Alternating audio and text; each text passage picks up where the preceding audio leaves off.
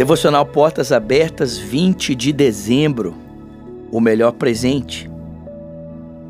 Em que vós grandemente vos alegrais, ainda que agora importa, sendo necessário, que estejais um pouco contristados. 1 de Pedro, capítulo 1, versículos 6 a 9.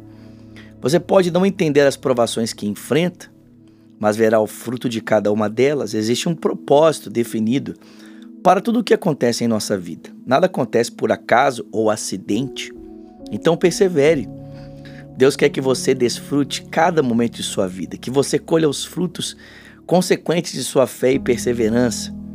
Deus rege a nossa vida e determina todas as coisas segundo o seu propósito, para a sua glória e para o nosso bem. Romanos capítulo 8, versículo 28 deixa isso muito claro para nós. Sabemos que todas as coisas cooperam para o bem daqueles que amam a Deus, dos que foram chamados segundo o seu propósito. Porque aqueles que de antemão Deus conheceu, também os predestinou para serem conformes à imagem do seu Filho, a fim de que ele seja o primeiro entre muitos irmãos.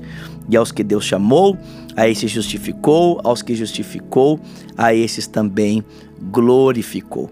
O propósito de Deus é exatamente esse. Deus quer produzir em nós a imagem do seu Filho, Jesus Cristo. E se nós entendemos isso, entendemos que todas as coisas pelas quais nós estamos passando estão sendo usadas pelas mãos de Deus para formar em nós o caráter maravilhoso do nosso Senhor Jesus Cristo. Entenda isso. Deus está usando tudo para esse propósito, formar mais e mais a imagem de Jesus em mim e em você. E esse será o resultado final. Quando nos aproximarmos dele naquele glorioso dia, olharemos para ele e veremos que, apesar de tudo que passamos, mais e mais da sua verdade, mais e mais da sua vida foi imprimida em nós para a glória de Deus o Pai.